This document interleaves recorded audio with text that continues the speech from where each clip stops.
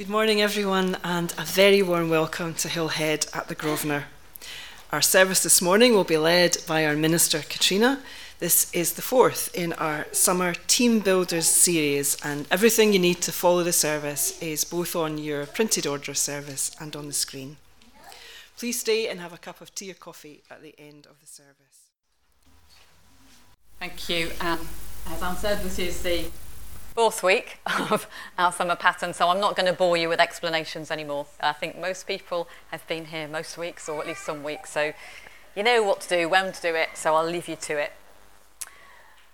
Our call to worship this morning comes from the book of Ecclesiastes, and I'm using the Voice paraphrase. It calls itself a dynamic equivalence, so it concentrates on getting the meaning rather than an exact translation.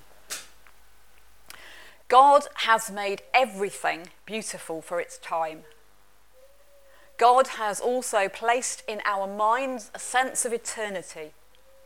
We look back on the past and ponder over the future, yet we cannot understand the doings of God.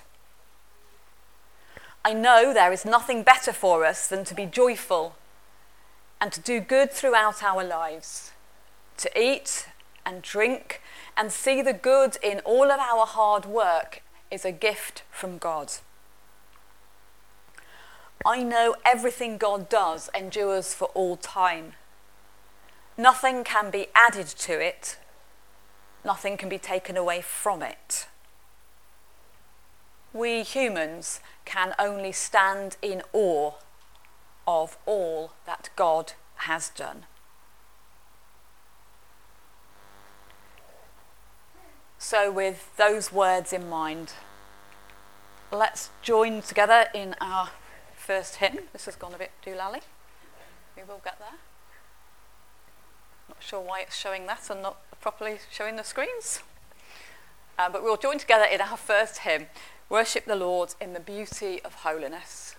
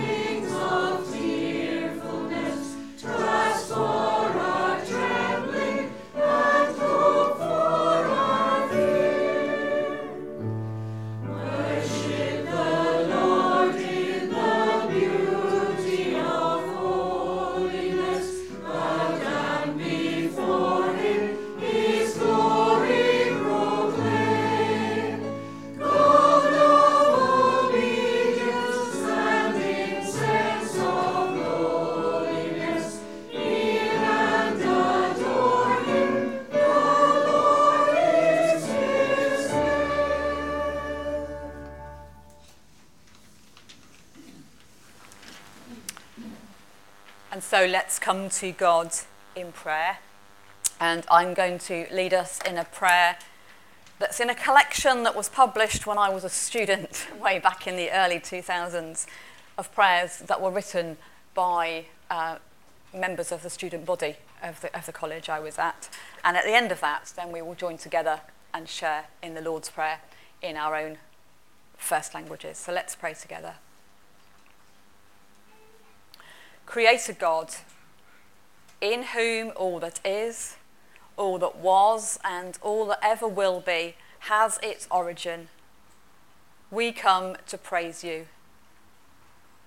We struggle for words. How can we begin to find a way? All creation declares your glory. Your praise is heard in the cry of a newborn child. Your praise is seen in the wriggling of a toddler. Your praise is heard in the bleating of sheep and the quacking of ducks.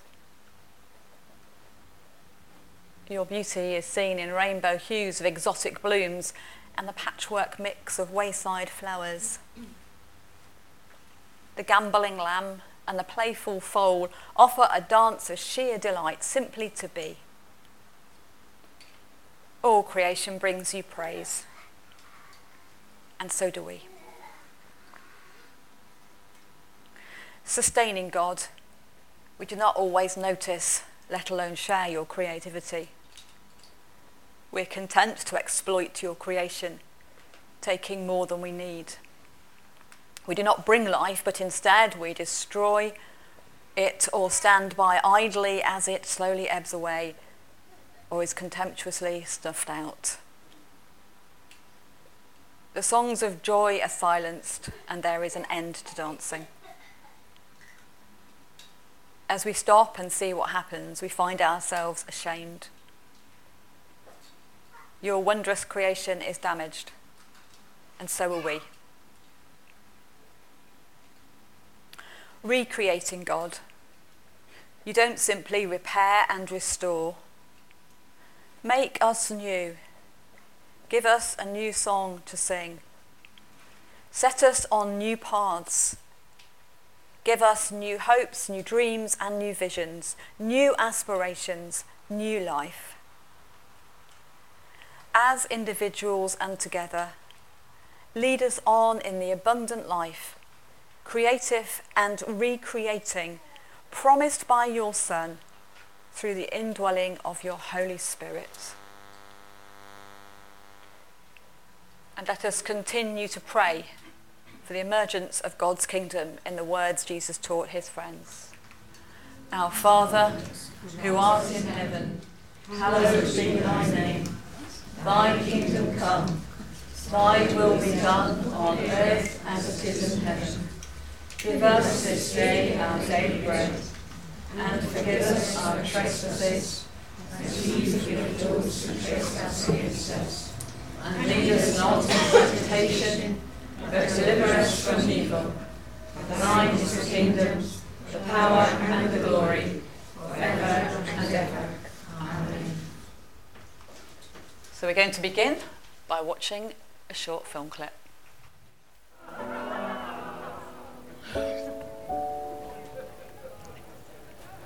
I am not a stranger to the dark. Hide away, they say, 'cause we don't want your broken parts. I learned to be ashamed of all my scars. Run away, they say, no one will love you as you are. But I won't let them break me down to dust. I know that there's a place for us, for we are glorious. When the sharpest words wanna cut me down, I'm gonna send the blood, gonna drown them out. I am brave, I am bruised, I am who I'm meant to be. This is me. Look out, 'cause here I come, and I'm marching on to the beat I drum. I'm not scared to be seen, I make no apologies. This is me.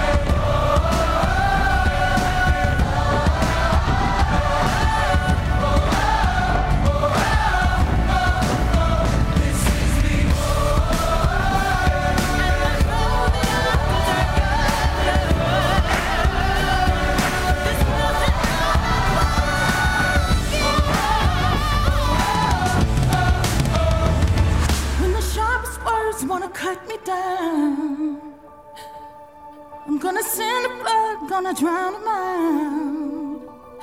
This is brave, this is bruised, this is who I'm meant to be. This is me. Look out, 'cause here I come. And I'm marching up to the beat I drum. To the beat I step. To be seen, no apologies. This is me. Whenever the words wanna cut me down, I send the thought to drown them out.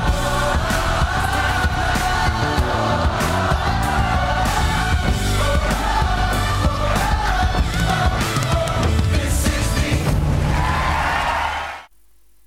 Who's seen the film The Greatest Showman? Few people haven't. It's an interesting exploration of the Barnum and Bailey circus, in which these people were freaks. Freaks to be laughed at, freaks to be curious about. And yet it's a song that has become an anthem for those people in our society who have scars, visible or invisible, who don't conform to beauty stereotypes. There was a ladies' full Monty one night only thing that was done by women who had had breast cancer, showing off their scars. I'm not that brave, you're not going to see my scars. But it's a film that raises a lot of questions. And one of the comments that's made about it, there is only one of those people who we see, who are the freaks, who is actually genuinely affected by the condition they portray. Can you guess which one it was, having seen that? There's one genuine person. The rest are all, in the words of the actors, and I apologise for the politically incorrect language, cripped up. One of those people was genuine. Any ideas? Okay, it was the man with dwarfism. You can't fake that one. Everybody else was faked. But the conditions they reflect are not faked. This is a genuine bearded lady. She is, I believe, a Muslim, and she lives in the north of England, and she is a classroom assistant, and she is happily married. I wonder, you don't have to say this out loud, but I wonder what words come into your head when you look at her to describe her appearance.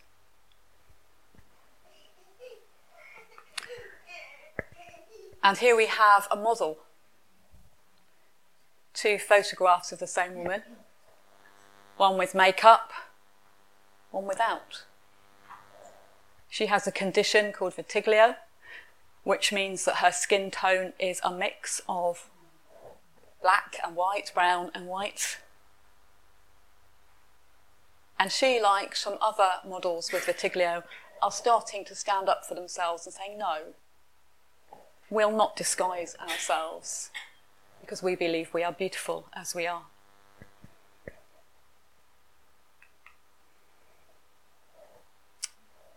Jessica Rowell, not Rousel, I think, a medal-winning cyclist for Team GB in the 2012 Olympics, who suffers from a condition called alopecia, or lives with a condition called alopecia. I shouldn't say she suffers from it, I don't have the right to make that judgment. She lives with it. She is a cover girl for a lot of wig companies. The picture bottom right is her wearing a wig. The picture top left, I think the beauty shines from her eyes. But what do you see? And here is another top model, this time from America. The thing is, she has an extra chromosome. She has Down syndrome.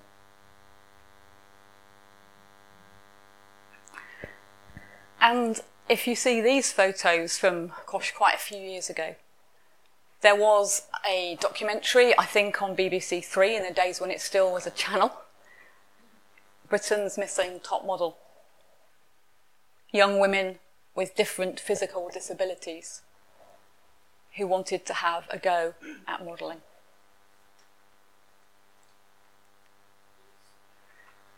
So what do we mean when we talk about beauty? And what do we mean when we say that everybody is made in the image and likeness of God? The woman with alopecia or vertigo, the man with dwarfism or Down syndrome, the person with a stoma bag, the person with a insulin pump. What does it mean if they are made in the image and likeness of God? And we say that God is beautiful, and that we say God made everything and everyone beautiful in their time.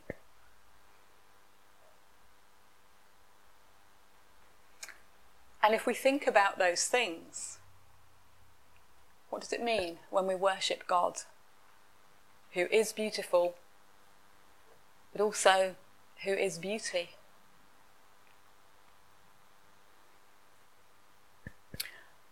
I'm going to use a recorded song. You do have the words on the sheet if you want to follow along. And we're just going to sit and listen, and if you know it and would like to join in, feel free.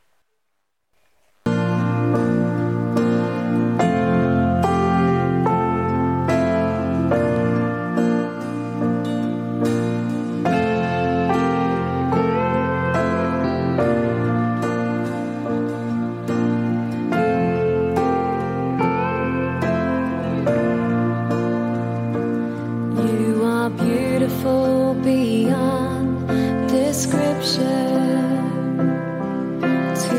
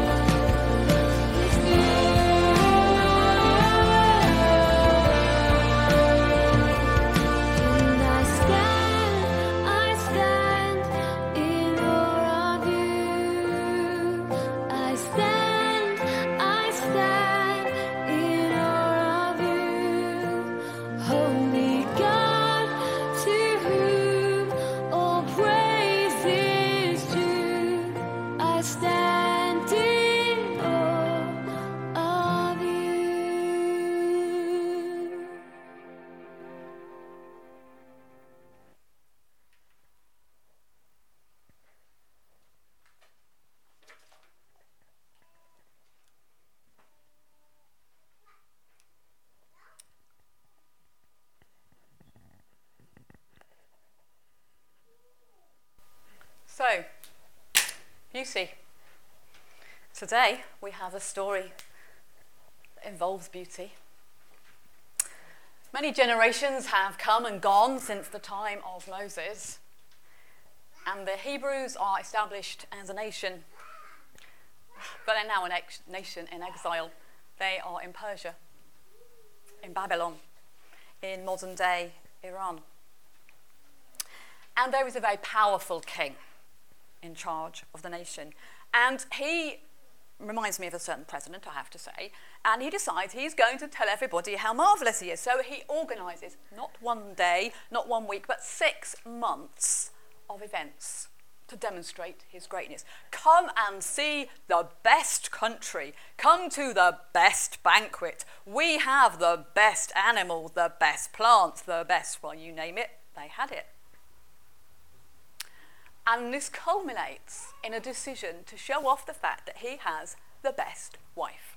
So he throws a huge banquet for all these officials, and he summons his wife, Vashti, to come along. Meanwhile, she has had to entertain all the wives of these big officials. So they've been doing whatever they did. And frankly, she's not having any of this, so she just says, no, I'm not coming. You do not cross Xerxes. If he says come, you come and you come quickly. If he says jump, you say how high. So what does he do? Because now he looks awfully stupid in front of his important and powerful guests. So he consults very quickly with his officials and they say, you must banish her. Because if you do not banish her, all the other women will get above their station and think that they too can defy their husbands. So that's what he does. The trouble is, he starts to miss having a wife. So what's he to do? Because if he takes Vashti back, he will look very silly. But if he doesn't, he'll be very lonely. So it again talks to his advisors, and they say, this is what you do. You round up all the beautiful young women in the country who are eligible to be married. You bring them into the palace, and each day we will bring one to you, and you can decide if you like her or not. If you like her, you marry her. If you don't like her, we send her off to the harem. And among those was a young Jewish girl called Esther, or at least that's the name we know her by. It's not her Hebrew name. And she went through a year of beauty treatments, skin, hair, makeup, nails, all the things I absolutely hate. But hey, she went through it, and maybe she liked it, because some people love that kind of thing. And then it came to be her day to be taken to the king. And she was. And he liked her. And he married her. And the story could have ended there. But it didn't. Because the country was not a happy country, as you can imagine, if you've got the best king with the best everything. And there was a plot to do away with the king.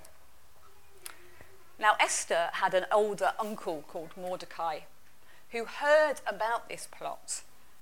And so he told Esther, who told the king, and it was overthrown. And this was a good thing, and the king was very happy, obviously, and he ordered his officials to write down in the official records that Mordecai had saved his life. Time went on a bit further, and another powerful man grew up called Haman.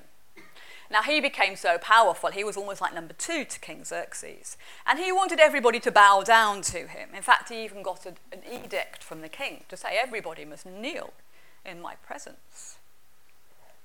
And Mordecai said, I'm not doing that. I will only bow down to God. Well, she doesn't say I'll only bow down to God because there's no God in the book of Esther, so I made that bit up, sort of. But that's the intent. He refuses to bow down to a human. This is not what he does as a Hebrew, an Israelite. And Haman is furious and he wants to do away with all the Jews, so he starts building a great big gallows. And Mordecai tears his clothes, puts ashes in his hair and sits outside the palace. And news comes to Esther about her uncle. And so she sends a message to find out what's going on.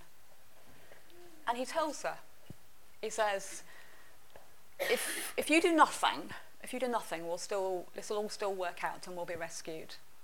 But maybe this is why you come to this place for this time, for this purpose. And as I say, there is no mention of God or prayer in this book of the Bible, at least not in the Western Bible version that we have. But we do have fasting. So Esther says to Mordecai, like, you and all your friends, you fast, me and my maid servants, we will fast. And then we will act. So what does she do? She plans a banquet for 2 people. For Xerxes, the best king ever, and Haman, you will bow down to me. And they come, and they have the banquet. But I've missed a bit, because I'm getting a bit carried away here. Esther first has to go to King Xerxes to ask him if this is possible. Now, this is a dangerous thing to do. Remember what happened to Vashti? She refused to go, and she got banished. If Esther turned up and wasn't welcome, she too would get banished. So it was a very risky thing to do. So I shouldn't have missed this bit out, because it's one of the key points to the story. So she goes to the king, and he's pleased to see her. And she says, I want to have this banquet. And he says, yeah, okay, that's great, thank you. So they have the banquet. Esther, loads of amazing food. Xerxes and Haman. And Xerxes says, well, what is it you want from me, Esther? And you said, come back to another banquet, just the 2 of you, and then I'll tell you. So Haman goes off, as you can imagine, strutting, hey, guess what, everybody? I've been invited to a banquet with just the king and Queen Esther. Aren't I important? Ha, look at me. So they go to the banquet. And in the course of the banquet, Esther tells the king about this plot to destroy her people. And the king is horrified. And Haman realises he's been caught. And so when it comes out what's happened, Haman is executed on his own gallows. And Esther and her people continue to live without hassle. Well, for a while, anyway. So we're going to have some music, and we are free to move around or stay put as we desire.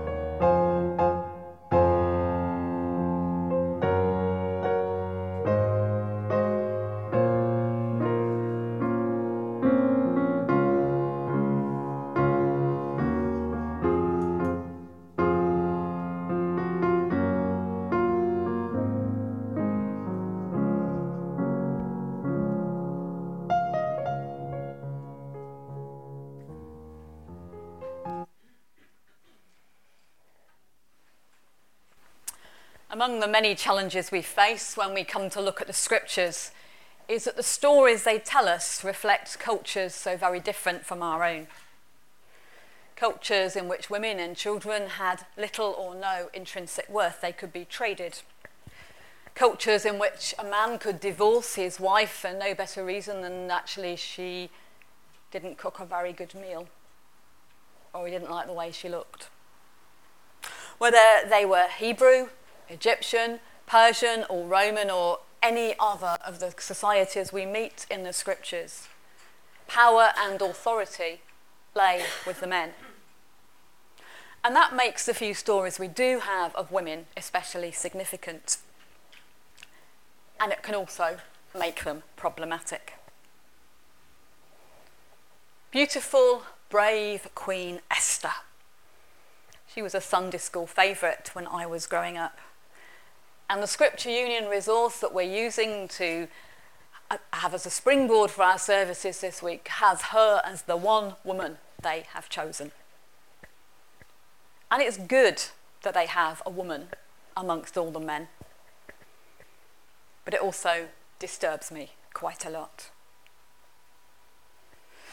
What is good about this story is that neither Esther or her uncle Mordecai are powerful people, like the opposite.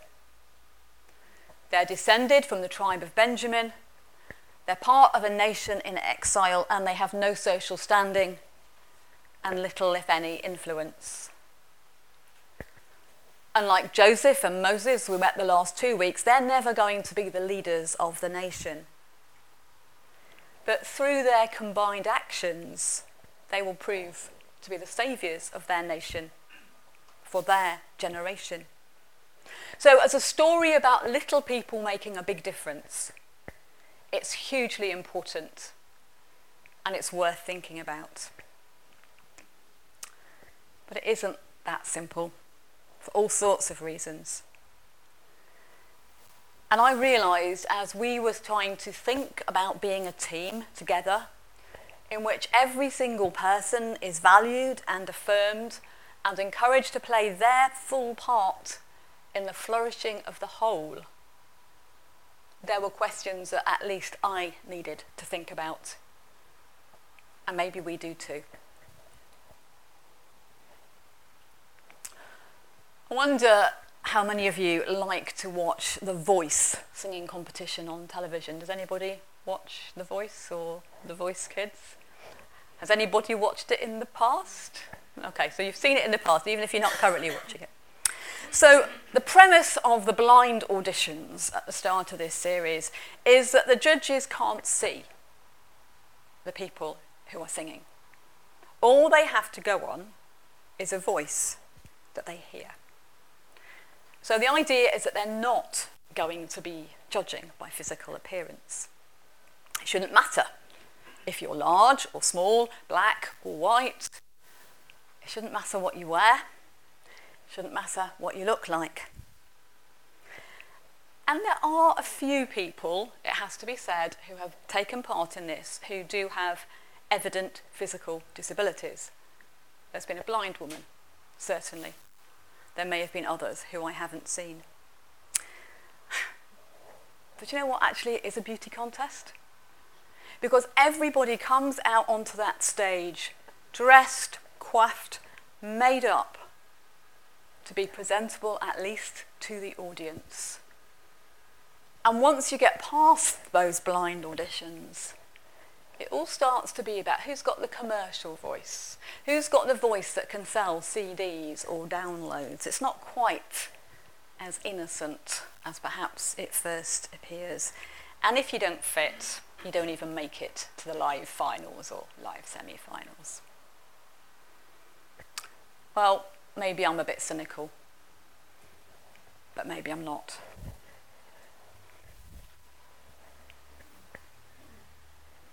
The story of Esther, of course, involves a literal beauty contest.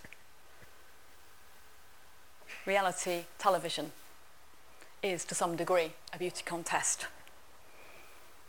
But whether it's about physical beauty or some other kind of desirable attributes, very often life is a bit of a beauty contest. I've chosen to use illustrations from my own life this Sunday, not because I think they're particularly better than anybody else's. They just happen to be the stories I know best. So, most of you will know that twice in my life I have been through the Baptist settlement process, or as it's known amongst most Baptist ministers, Baptist blind date. And what you have to do as a minister is, within a maximum of 2 sides of A4, so you get very good at shrinking the font size and the margins, describe who you are, how you were called to God, your gifts and skills, your experience, your qualifications, and why this church that your name will be sent to might consider you. The churches, likewise, are invited to submit a profile. They don't have a page limit or a word limit, but they vary. I've been sent by one church a full-colour, glossy publication, lots of photographs of everything they did. And then there was the church that told me about the arrival of the motor car in the early 1900s that had caused the main road to become a side road because a new road was built to carry the motor cars. And there was a church that sent me a job description that, frankly, even Jesus would have struggled to fulfill. The second time I was going through the settlement process, the time which ultimately led to me coming here, I wasn't doing particularly well. I had met some churches, but nothing was really gelling. And somebody very well-meaning said, "Let me have a look at your profile." So they took it away and they said, "It's got an awful lot of bullet points. It's awfully factual. It's not very attractive." Basically what they were saying was I needed to be more winsome, to play the game, to be part of the beauty pageant. So how do you decide or discern? Is it about selling ourselves, whether we are ministers or whether we are churches? Or is it actually about seeking the mind of God, the mind of Christ, for us here and now? So, for the record, the first church that called me was the one that told me about the coming of the motor car and how the main road on which their chapel stood had become a side street and how that had had a huge impact on their life ever since. And the second church that called me, I can't quite remember if it was bullet points exactly, but it wasn't far off. And it was a list of attributes and desires that kind of resonated with my own. There has to be a place of not being beautiful. If we are about God's work, about listening for God's voice, how do we discern that? And what does that mean if we think we are a team together on God's side?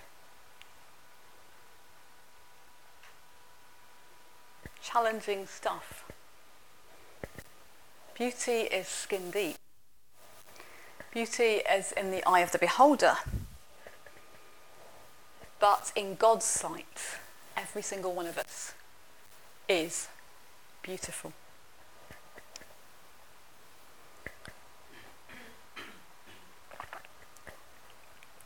Again, many of you know that outside of church I hold a number of roles in Baptist life.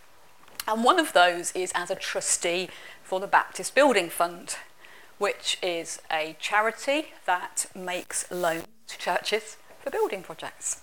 Interest-free, but with a thank offering at the end. Way back, when I was still serving down south, I was invited by the Gender Justice Group of the Baptist Union of Great Britain to consider joining this charity as a trustee, because there had been an initiative to encourage more women to get involved in that kind of area of Baptist life. And after all, I used to be an engineer and I was dealing with a church with a building project, so probably I would be okay at it. When I moved to Hillhead, I stepped down from that post. It seemed too far to go, and I wasn't sure that I contributed anything apart from being a woman anyway. But after a couple of years, they approached me again and said, "We're making a lot of loans to churches in Scotland." And it's true, trust me, we do make a lot of loans to churches in Scotland. "We really would value somebody in Scotland to come and join us as a trustee." So I agreed. So I go to these meetings 3 times a year, and usually I'm the only woman there. There are 2 other women trustees, but they usually find an excuse not to be there.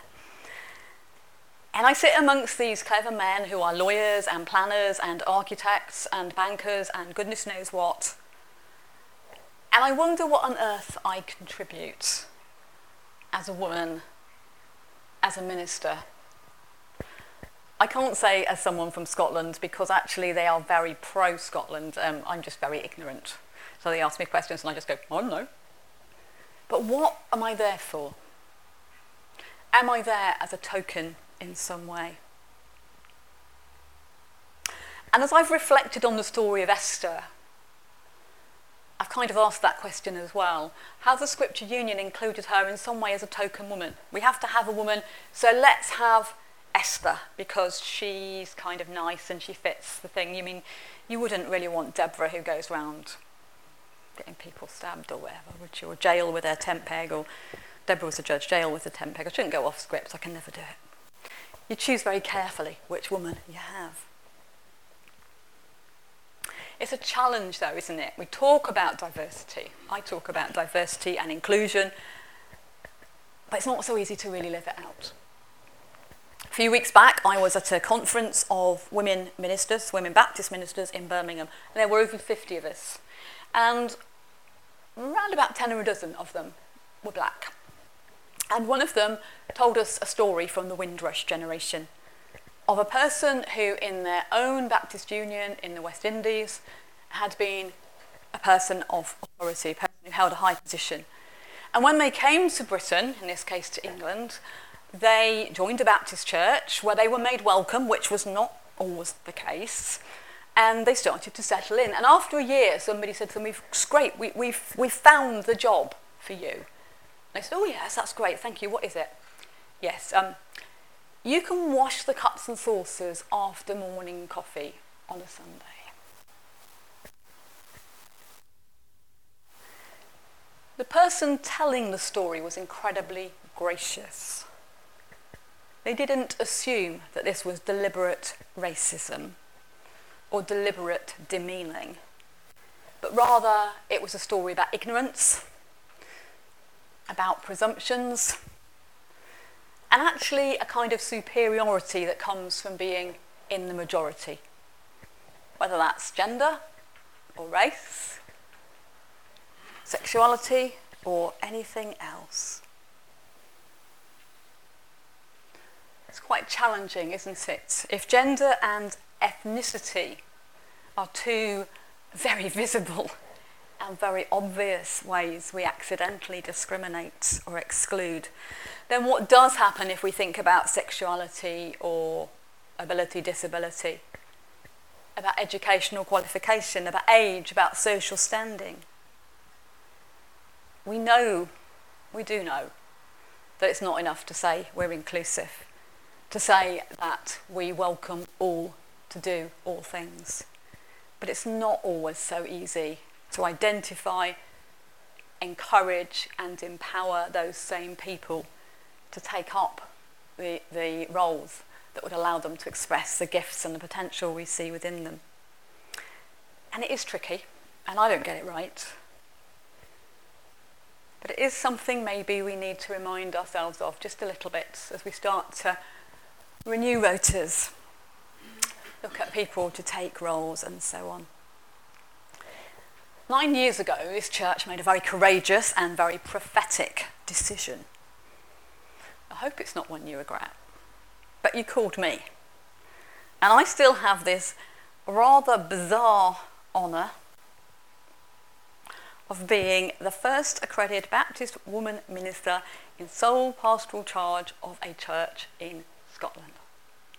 It's a mouthful, and it is a privilege, don't get me wrong, it is a privilege. It humbles me and it challenges me. But it also troubles me, because 9 years on it's still true. I'm still the only one in that sense. But what else?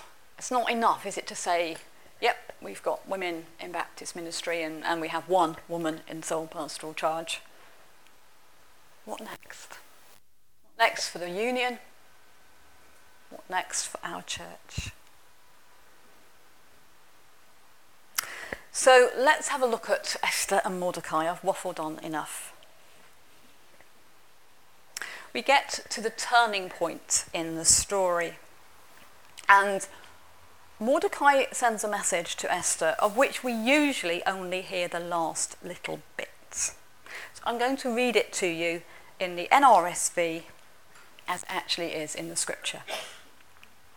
"Do not think, because you are in the king's house, that you alone of all the Jews will escape. For if you remain silent at this time, relief and deliverance for the Jews will arise from another place, but you and your family will perish. And who knows but that you have come to royal position for such a time as this. Usually, all we hear is the last bit, for such a time as this, or maybe it is for such a time as this. I wonder if any of you have ever had that said to you, particularly in a Christian context, but in any context. It was said to me when I was in Hugglescote and the building was unsafe and had to be closed. And after all, I was a former engineer and a former risk assessor, so maybe it was for such a time as this. And it was said to me a few years back in Glasgow when the proximity of the manse to the Beatson was remarkably serendipitous. Sometimes we say these things without really stopping to think what it is we're saying. And it is a mixed blessing to have those words spoken to you. It is great that God is involved in the coincidence of these events. It was fantastic for me to live so close to the Beatson. Absolutely. And maybe God's hand was in that in some way. And I hope that Hugglescote found it useful having me as they went through their building closure and sale and demolition. But to have those words spoken to us can be scary, unsettling. Who, me? A bit more like Moses, I suspect, than Esther. But if we only focus on those last words, we don't get the whole story. Because what we're told is that God is going to act, and God will act, whether Esther takes up the challenge or not. But if Esther chooses not to take up the challenge, she'll lose out. Perhaps I can re-express it in a kind of paraphrase like this. You, individually, collectively, might be God's plan A here. The person or the people who are best equipped and best placed to fulfill what I desire, what God desires. If you don't, if you opt out, well, God will find an equally good plan B, but you'll not be part of it. Now that's hard to hear. I find that hard to hear. So can we turn it round and make it into a positive rather than a negative? I think we can. What if we have it more like this? You know what, folks? You're the ones that God wants to take on this challenge of being church, of doing mission, of being prophetic, whatever it is. So take hold of it with both hands so you don't later wish you had.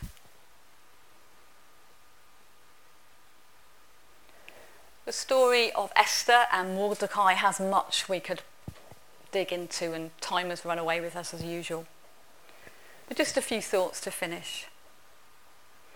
I wonder who are the Mordecais in our life who bring messages to us? Whose are the voices of those who are powerless? They can't do it themselves, and yet they're wise and insightful and can call upon us to act. And how then do we respond? What unique opportunities come our way because of the circumstances in which we find ourselves? How can we be God's agents of transformation here, now?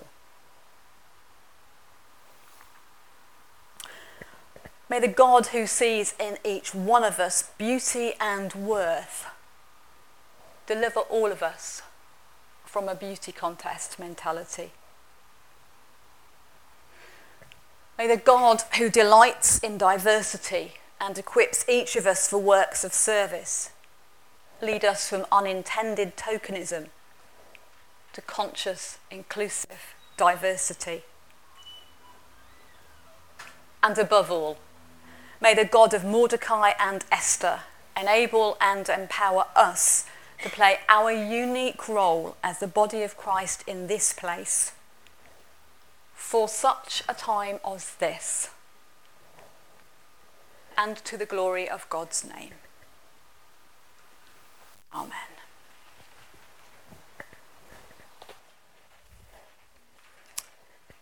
We sing together, Beauty for Brokenness.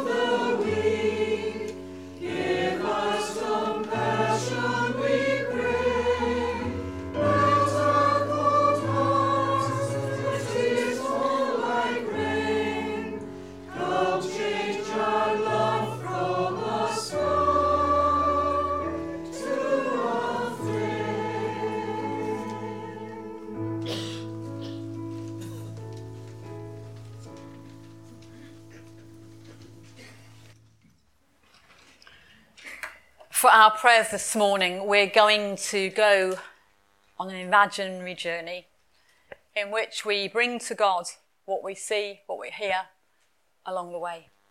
So if you find it helpful, then please do close your eyes and let us come to God in an attitude of prayer.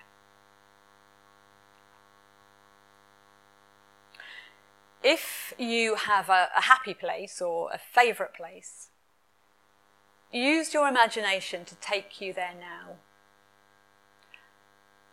And if there isn't one such place for you, then think of the kind of place where you feel most relaxed or alive and go there in your imagination.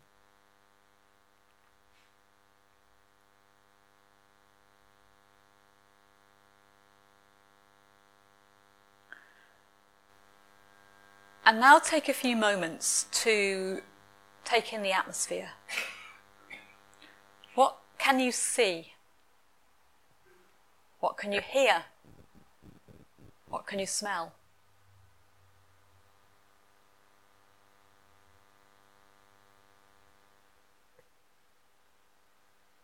Is it warm? Is it cool? Are you alone or with others?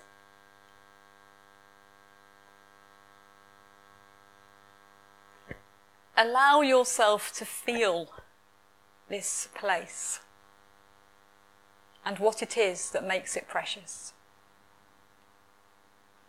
or safe or beautiful or whatever else it may be.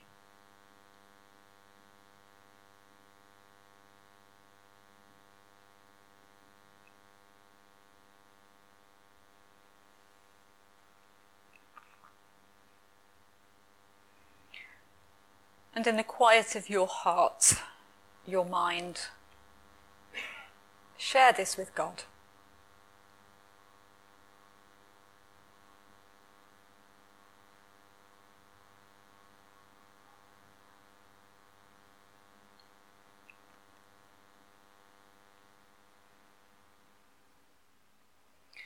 And now leave that place and journey into the everyday, to somewhere ordinary, a place of routine. Maybe home or where you work, a shop or a bus. Again, allow yourself to feel this place. What you can see, what you can hear, what you can smell.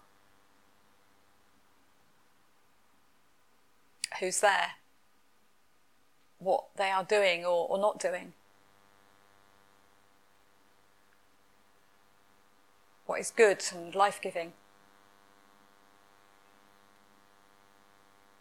what's broken or disordered, what's just plain ordinary.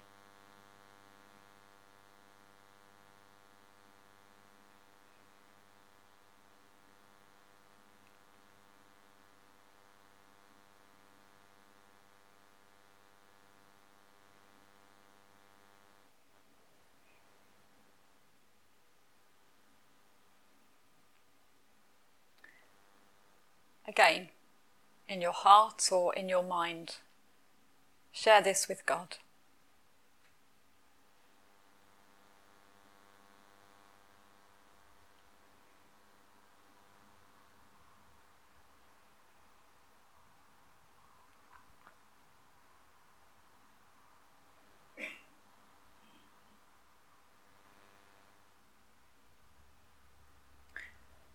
And let's travel on once more. This time into the world beyond home or work or church, and to a place of hurt, injustice or suffering. It may be a place or a situation you know really well,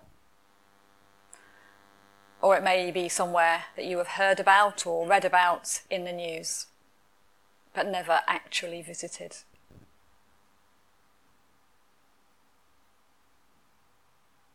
But wherever it is, try to feel that place too.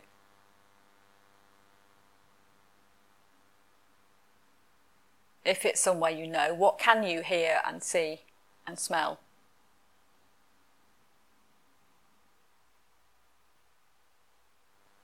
and wherever it is, what emotions do you feel?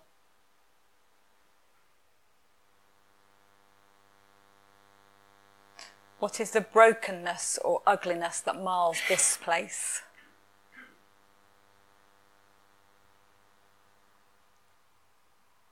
What might bring wholeness and beauty to this place and to these people?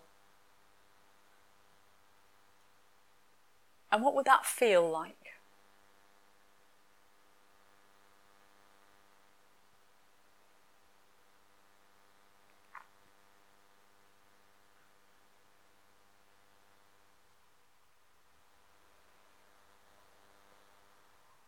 Again, in your heart and in your mind, share this with God.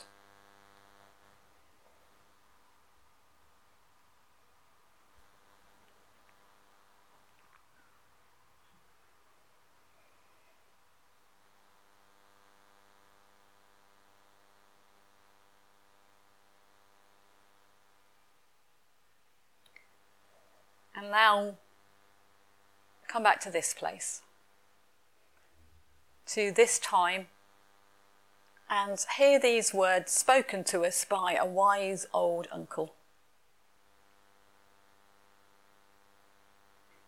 If you remain silent at this time, relief and deliverance will arise from another place.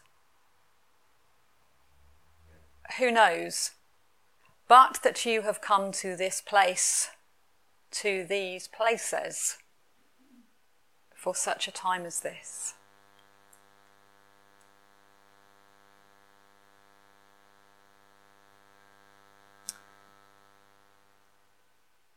And in your heart, in your mind, listen for the quiet whisper that might just be the voice of God.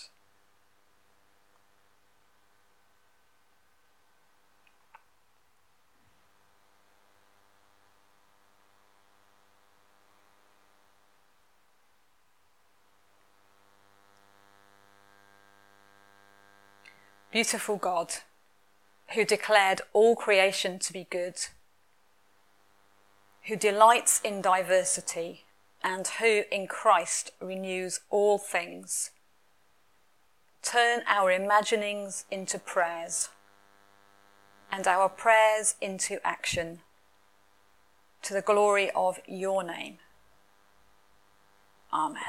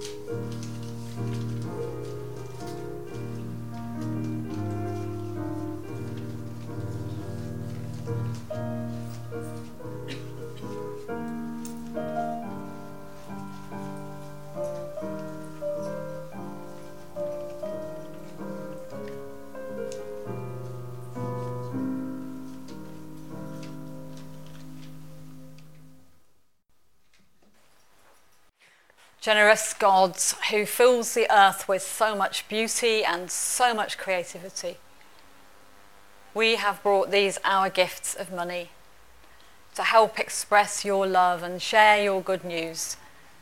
So please accept them and please help us to use them wisely to the glory of your name. Amen. So our closing hymn, God is good, God is truth, God is beauty, praise him.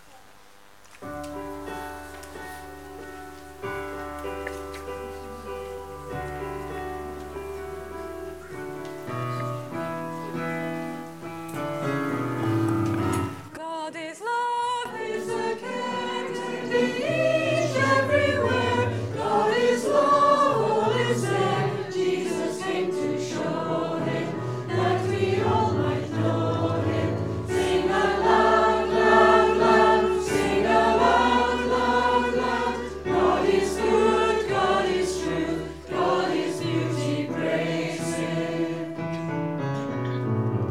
None can see God above, Jesus shows how to love. Thus may we Godward move, find us sisters, brothers, finding him in others.